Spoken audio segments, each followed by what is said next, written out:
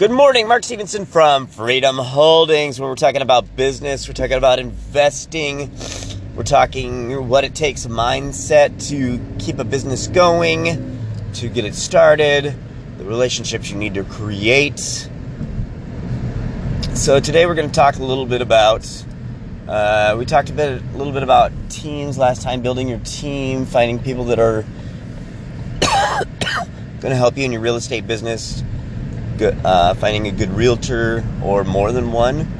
You don't necessarily need a realtor, but it's always good to have those resources. So developing relationships with the team that you're going to create, a good title agent, a real estate attorney, eventually you'll need a CPA both for yourself and your business.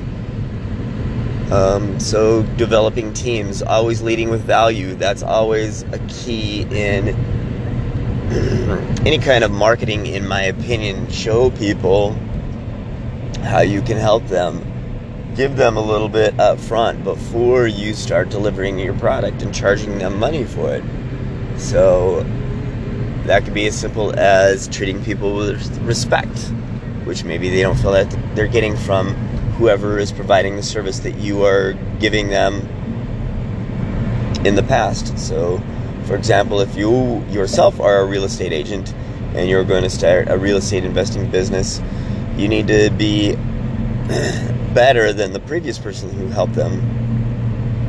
And maybe that's as simple as showing them some respect, calling them back in a timely manner, giving them common courtesy and letting them know where you're at in the process of, if you're a real estate agent, finding them a house, or if they are listing their house, where they're at in the process of selling your house. Better at conveying what you are doing for them and letting them know what's going on.